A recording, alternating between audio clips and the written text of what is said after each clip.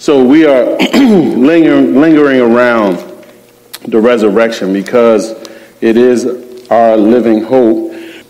And we want to turn our attention this morning. We looked at last week. We ended up last week talking a little bit about the that resurrection power being in us. And so we're going to turn this morning to look at Ephesians chapter 2. Ephesians chapter 2, and I'll begin reading at verse 1. Don't let the other verses that were read, Deacon Eric was reading the correct scripture. We had a misprint in the bulletin. He was reading the correct scripture of Ephesians 19 through 23. Chapter 1. But I'm going to begin reading at chapter 2 and verse 1.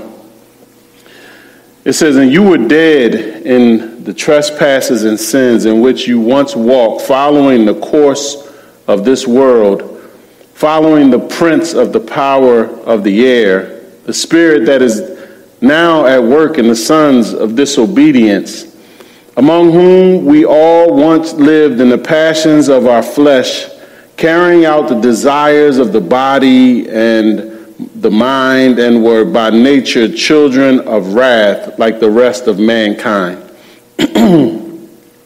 But God,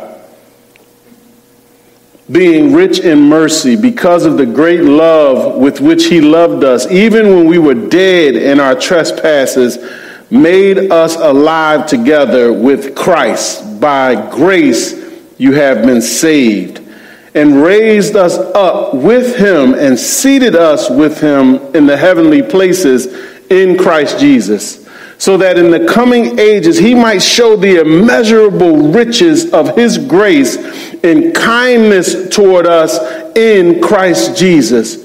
For by grace you have been saved through faith, and this is not your own doing. It is the gift of God, not a result of works, so that no one may boast. For we are his workmanship, created in Christ Jesus for good works, which God prepared beforehand that we should walk in them. God prepared beforehand that we should walk in them. Let us pray. Heavenly Father, Lord, we thank you, God, for what you've done, Lord. We pray that you will continue to unfold, Lord, the power of the resurrection and the implications of it in our lives, Lord, as we study and hear your word, Lord. Have your way in us, God. We pray that there is a change, a shaping, Lord, and a growth in the experiencing of your power in our lives for your purpose and for your glory. We pray your grace and blessings over all that are gathered here, Lord, every household represented here, and those, Lord, who are witnessing online, Lord. Your grace, peace, and power be with them, Lord, we pray. I ask for fresh anointing to preach, Lord, and anointing to receive your word here. Let the words of my mouth and the meditation of my heart be acceptable in your sight. As, Lord, you're my strength and my redeemer. In Jesus' name, amen. Amen. So last week we closed with a song, the song "Same Power." I don't know if y'all remember that. If you were here last week, the song "Same Power," in the chorus, like I predicted, has been stuck in my head all week. You know it? The same power that rose Jesus from the grave, the same power that commands the dead to wake, lives in us. The same power that moves mountains when he speaks, the same power that can calm a raging sea, lives in us. He lives in us. Lives in us. And then something happened. Someone from the church asked me an interesting and practical question about the song during the week. They didn't know that they'd be a part of the sermon today, so I won't mention their name. You can guess who it might be. I won't mention their name. But I thought the question was worth considering.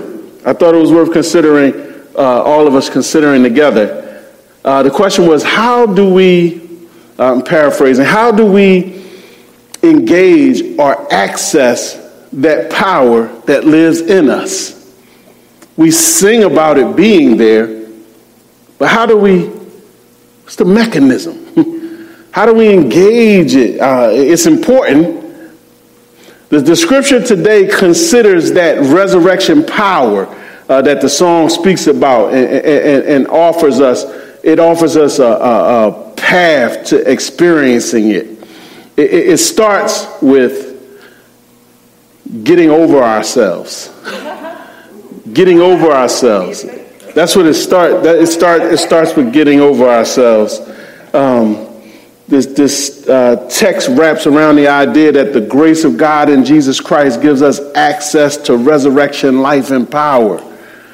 The grace of God in Jesus Christ gives us access to resurrection, life, and power. The book of Ephesians, we don't want to jump in too cold. It's a letter, an epistle written from the Apostle Paul, written to those who have put their faith in Jesus Christ, their trust in Christ. Paul calls them saints, the saints, or the called out ones, the people that make up the church there at Ephesus. Paul writes this letter. Because it addresses the church, it is, I think, as relevant to us today as it was to the church back then. This is a church issue. Imprisoned for preaching the gospel, Paul writes to inform the believers what they possess in Jesus and how they came to possess it in chapters 1 to 3. In chapters 4 to 6, he goes on to lay out for them how they should walk or live out their lives in the church home, in their communities, in the world, according to the grace they've received from God, which he describes in the first 3 chapters. In other words, in chapters 1 to 3, he writes so that they will know. In chapters 4 through 6, he writes so they will act like they know. Right? There's a gap. There's a difference, right? Jesus. So here, considering the end of chapter 1, and Deacon Eric read for us, and in the beginning of chapter 2 we just read, we can identify 3 actions that lead to experiencing the power that lives in us as believers. These 3 also call for us to get over ourselves. If anyone showed up today or tuned in online looking for 3 steps to living your best life now, it's the wrong service. That's not what we're here for. Here they are. Here's the 3. First, recognize what God has done. Recognize what God has done. The next one is rely on what God has done. Rely on it. And third is reach for what God has made you for. That's funky the way I said it, but I like it though. Reach for what God made you for. Those three, they'll bear themselves out. In chapter 1, Paul begins giving praise to God as he explains how God has given every spiritual blessing to the believers in Christ Jesus. He starts out, over the top. He then goes on to report his thankfulness and prayers for the church. He's thankful that they're demonstrating the proof of their faith through their loving actions toward other brothers and sisters in the faith. It's early for a side note, but I'm going to throw it anyway. How those in the church treat each other is a mark of salvation. two people didn't believe me. If you want, you can check the book of John where Jesus tells the disciple that everyone's going to know you're my disciples by the love you have one for another. One more person didn't believe me. Then you can check 1 John chapter 3, and you'll hear the apostles say that we know that we have passed from death into life because we love the brethren. It's hard, and you have reason to challenge someone who says, I am a believer, but they don't have any value in the gathering of believers. Something comes with your salvation, and it's a love for the brethren. I digress. Back into the chapter. That was just a side note. Paul, he begins to pray for this church. He recognizes all that's going on in them, that they got a lot going for them. He begins to pray that God would now turn on the lights for them, that they would be spiritually illuminated so that they would know. They would know that they would know what, Paul? That they would know the incredible hope that lies ahead of them, that they would know the value God has placed on them. But not only that, he mentions, and for us to focus in on today, he mentions in verse 19 that they would know the immeasurable greatness of God's power toward us who believe. There's almost nothing to describe how much power is at work in the believers' lives because of God. We don't feel it every day. But Paul says, let me try to describe it in the original language there. In the Greek part, he uses 4 different words to try to describe it in that language. But it's almost like saying, in English, he piles up these words. It's almost like saying it's like God's strong, powerful power that's able to overcome any power. So that's at work. What's we can try to wrap our minds around. What's the most powerful thing you can think of?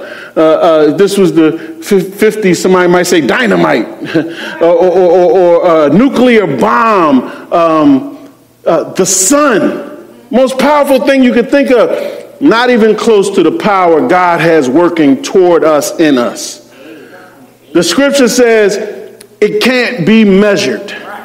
It can't be measured. It's greater than what God demonstrated in splitting open the Red Sea so Israel could pass through. And it's beyond the power that knocked down the walls of Jericho on the 7th day. Paul prays the church would know that the power working in them is that of what God worked in Christ when he raised him from the dead and gave him a seat at his right hand in heaven.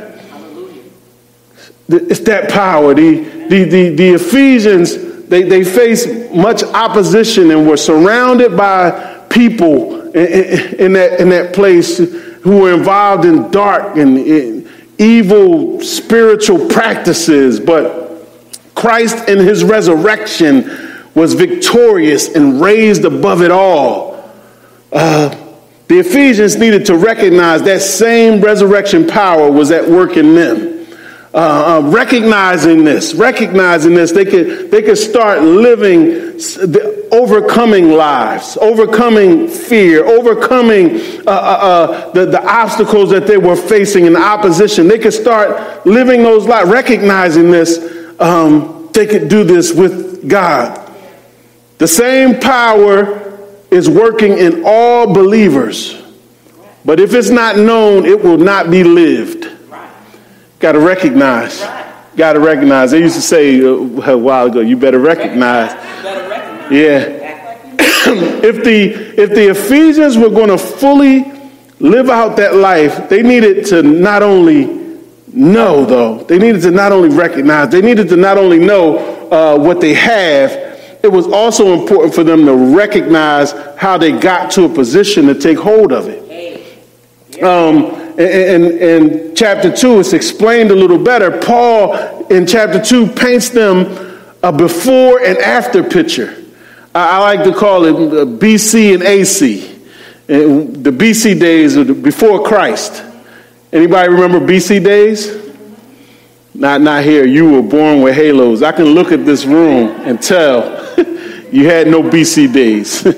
But in AC days, after Christ. But anyway, Paul paints this before and after picture. He says, and you were dead in the trespasses and sins in which you once walked, following the course of this world, following the prince of the power of the air, the spirit that is now at work in the sons of disobedience, among whom we all once lived in the passions of our flesh, carrying out the desires of the body and the mind, and were by nature children of wrath like the rest of mankind. The problem here is it's obvious. Paul looks at a picture and says, you were dead. You were dead. That's the problem. He paints an ugly BC picture. It's a spiritual condition. Even though they were walking and talking and living their lives, spiritually they were dead. They were separated from God. They had no relationship with him. It's the same deadness as Adam experienced when he ate the fruit. God said, the day you eat it, you shall surely die. And even though his body didn't drop dead, when he bit it, his spirit experienced some separation from God, which is death. This separation from God. Not only did they, the Ephesians and us, inherit that same thing from Adam, but their lifestyle proved it. You can say I was born that way, I can't help it. But no, they walked around in it. They walked around sinning, constantly overstepping God's boundaries and missing his mark. Paul is careful to use plural word, trespasses and sins. It was a lifestyle. Their thoughts, their words, their actions, missing the mark, overstepping. God says, here's the line. And every time. I like Rosaria Butterfield said, she put it well when she said, the fall rendered our deepest, most natural feelings untrustworthy and untrue. Something got broken there. And so the world might call it just being free or just doing me, just going with the flow. But that flow is taking them somewhere they couldn't handle. Not only that the world, not only could they not handle where they were headed, the world isn't just flowing. Somebody say, I'm going with the flow. It isn't just flowing. Somebody, according to the scripture, is guiding everything and everybody in it that's not attached to God. The scripture calls him the prince of the power of the air, right? So there's only two options, and either you're following God or you're being led by the spirit of the devil. You are under somebody's influence. Paul gets, and that's why Paul would later tell the Ephesians, be not drunk with wine, but be ye filled with the Holy Spirit. Be under the influence of the Holy Spirit, Paul was going to say to him. But first things first, he wants to get a picture out of what's going on with them. Paul, then he goes on, though. I like Paul as a preacher because he gets transparent with the folks and he lets them know it's really a group photo that we're looking at. He spots himself in that picture and he says, we all were about that disobedient life. we all were in that photo, in that before scene. You know, whether you raised your hand and said amen or not, we all were a part of that. We let our flesh, our desires, our thoughts run the show instead of God. But Paul makes it plain. The problem is that God deals with this kind of stuff with wrath. His judgment toward it is guilty. It doesn't need to be a long deliberation. Guilty. And his punishment is worse than death. None of us are built for the wrath of God. I've heard people joke about, oh, I'm going to go, I'm going to kick my feet up, and I'm going to... No, not according to the scriptures. It's an eternal death, separation from him forever. And since we were all dead in this condition, there was nothing we could even do about it. So even if we knew it was happening, if you go sit a radio inside of a cemetery and broadcast what's going on, there's no opportunity to do anything. We were dead in that position spiritually. And this is the only ID that some people carry now, with the hopeless and helpless picture on it. In the name on it says dead in trespasses and sins. Paul goes on, though, to let the church know some good news, that they have another picture and identity. They have another, that was their BC. He says in verse 4, he says, but God, being rich in mercy, because of the great love with which he loved us, even when we were dead in our trespasses, made us alive together with Christ. By grace you have been saved. He pauses. And raised us up with him and seated us with him in heavenly places in Christ Jesus. Let me ask a question. And I want you to be honest. If you had an enemy at work or living next door opposing you at every turn, saying and doing the opposite of everything you ask for, and you had the authority and the power to do something about them, what would you do? Amen. We have an honest brother in the room.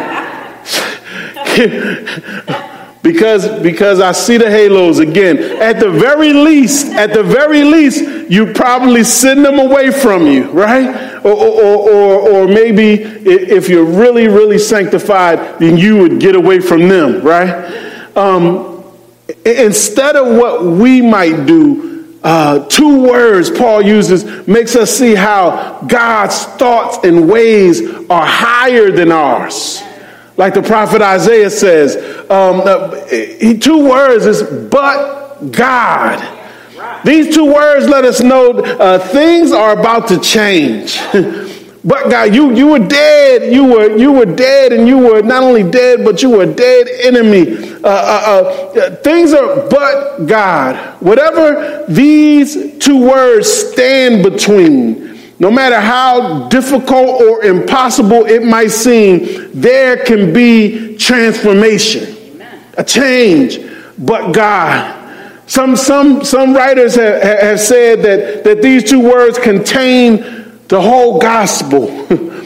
James Montgomery Boyce said that if you recall them daily and live by them, they'll transform your life. 2 words, but God. But God, there's a lot wrapped up into this, though. But according to the description and condition of mankind, listen, this is how I wanted to put it. According to the description and the condition of mankind, the BC, the but God that's placed here in the scripture is like the paddles placed on the chest of a person with no heartbeat, to give them life, to shock them to life. But God, but even more than that, because there were no signs in that BC picture of anyone deserving life. This but God. But thankfully here, God God is the subject. Paul writes in the original language, a long run-on sentence explaining all of this stuff. And in this long run-on sentence, thankfully, God is the subject of the sentence and the actor in this sentence. It's really about him, and it's not about us. So we can, thankfully, we can get over ourselves and get over our conditions. We don't have to tremble in that anymore. But God is here. Paul tells us God is compelled into action completely by his own character. Independent. He demonstrates here his riches. He's rich in abundant mercy. That's compassion that holds back judgment. He's also full of great love. And John 3:16 says that he so loved us. That's a measurement. He so loved us. He's abundant. It doesn't run out. Paul pictures an abundant, rich God overflowing with all a dead person could need. There was enough loving mercy to grab them, the Ephesians and Paul and us, and even when we were dead in our sin, with our backs turned on him and our fists balled up, he still saved us. Paul says he rescued us from the coming wrath. Romans 5:20 says, where sin increased, God's grace abounded all the more. God had grace to cover it. God puts the dead sinner in the hands of the divine Savior. And he gives us life, not because we deserve to be saved, but it is grace. It's God's gift of undeserved kindness and favor toward them and toward us. He continues. God is the subject. He connects us with Christ, who conquered death, who died, was buried, and rose on the third day. He connects us with him. And because he got up and we're connected with him, we get up. But believers are made alive with him. We are co-resurrected with Christ. They need to recognize this, right? Not only are we saved from our condition, made alive from being dead, we are given a new position, Paul says. It doesn't stop, but we get a new seat in Christ. We've been so joined with Jesus that even though we're still living and walking around down here, we are represented up there in heavenly places. In other words, when the roll call is made in heaven, we get marked present already. Because we are in Christ Jesus. That's good news. I'm the only one that feels excited about this. I can't believe what God has done. We're talking about his grace here, not because we were so good. All of this is because he is so good. It's so full of grace. I understand why the songwriter called it amazing grace. It's grace that you can't fathom. Since God has decided to give us life with Christ and then actively and powerfully created a way for us to be lifted out of that hopelessness, the BC state. Why should we straggle or remain in it in any way? Should we leave anything in that BC, in that deadness? We see a picture of Jesus' heart here, a picture of this after Jesus raised Lazarus from the dead. His first command was to unbind him. Somebody said that's practical. because he was wrapped up pretty tight. But I think it's more than that, though. He says, unbind him, loose him, and let him go. He take the grave clothes off of him. There's nothing, he has nothing in common now with death. I've brought him out of it. We're called to resurrection thinking and living now. Recognizing this should give the believer new perspective. In the twin letter of Colossians chapter 3 verse 1, Paul says, if then you have been raised with Christ, seek the things that are above where Christ is, seated at the right hand of God. From there, at that right hand, Christ even shares a measure of his authority with the believers. Oh, goodness. Our minds and hearts should be pulled away from dead desires that we once lived in and tapped into the desires of Christ. Paul is trying to draw them and get them to recognize this. What you were is not what you are now. And Paul begins now to describe God's purpose in all of this. If you get the why, maybe you'll get it. He says, so that God did this, so that in the coming ages he might show the immeasurable riches of his grace and kindness toward us in Christ Jesus. For by grace you have been saved through faith, and this is not your own doing. It is the gift of God, not a result of works, so that no one may boast. I don't know who was running around talking about they saved themselves. I don't know who was the first person to say, I pulled myself up by my sandal straps, my own sandal straps. But the first purpose here, the first purpose is to show how good God is. To show, I think that's why when we had our time of worship and we were singing and we were glorifying God, I think that's why we could feel the presence so, because we had shifted from concerning us, and we put the focus on him. But let's look. It's to show how good God is. To show how big his bank account of grace is toward us. For the ages to come means that the rest of time and eternity, his grace will be on display. I was watching one of the actors, and they were being interviewed in their home, and they had a case full of trophies, that they had won Emmys, Tonys, whatever. But we're going to be in God's display case. His trophies for what he did. It was on display. It started being on display through time. It was on display in Paul, who was one of Jesus's biggest enemies. But instead of being destroyed, Paul was made into one of his most dedicated servants. That grace. It was on display. It includes today. That it's still on display. He's showing off some amazing grace in here today.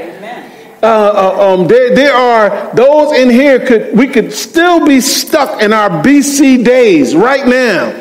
But God wanted to demonstrate his grace. There are angels in heaven shaking their heads saying, I can't believe how good he was to them. I'll put it on myself. I can't believe he has that one up there speaking his word. Shaking their head. By faith. By faith, you relied on what God has done and receive this grace. God needed to be relied on even for us to have that faith. We had to rely on him to rely on him. This gift of resurrected life has a different economy than the world. specifically because it's a gift. We live in a merit-based society.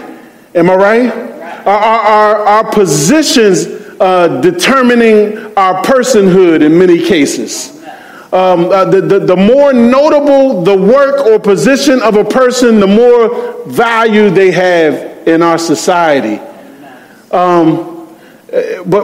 God grants us the most important things in and with Jesus Christ. There's a different economy, and he does it freely by grace. There's no privilege, status, or ability can make a claim on it. It is completely the work of God. Paul is driving this point home so that no one can boast. We access the resurrection power only as we continue to rely on God's grace. We have to recognize what he's done, but now we have to rely on what he's done. As soon as you try to take hold of the credit or the steering wheel to set your own direction, start making yourself the subject instead of God, you short circuit your access to the power. You short circuit your access. You're saved, but you're powerless. That's an oxymoron. Paul makes the point in 1 Corinthians chapter 15, verse 10. He says, but by the grace of God, I am what I am. And his grace toward me was not in vain. On the contrary, it almost sounds like Paul's about to brag. I worked harder than any of them, though it was not I, but the grace of God that is with me. Paul acknowledged what was working in him for him to be able to do it. And he was relying on God's grace. And lastly, the second part of the purpose is here. It says, for we are his workmanship, created in Christ Jesus for good works, which God prepared beforehand that we should walk in them.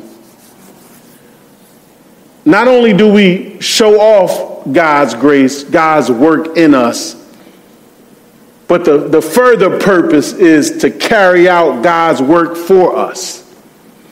We are God's workmanship, his masterpiece, his created thing made out of broken pieces. We are his new creation. He designed us and saved us for specific works, good works with our name on it. I mean, there's something God wants done that's waiting for you to come and do it. Right. Your name is on it. He planned it beforehand.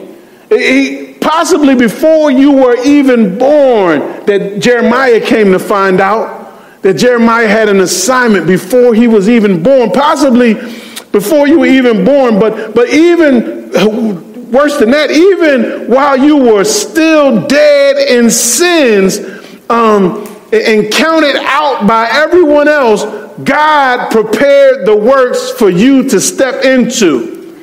God was already getting it together.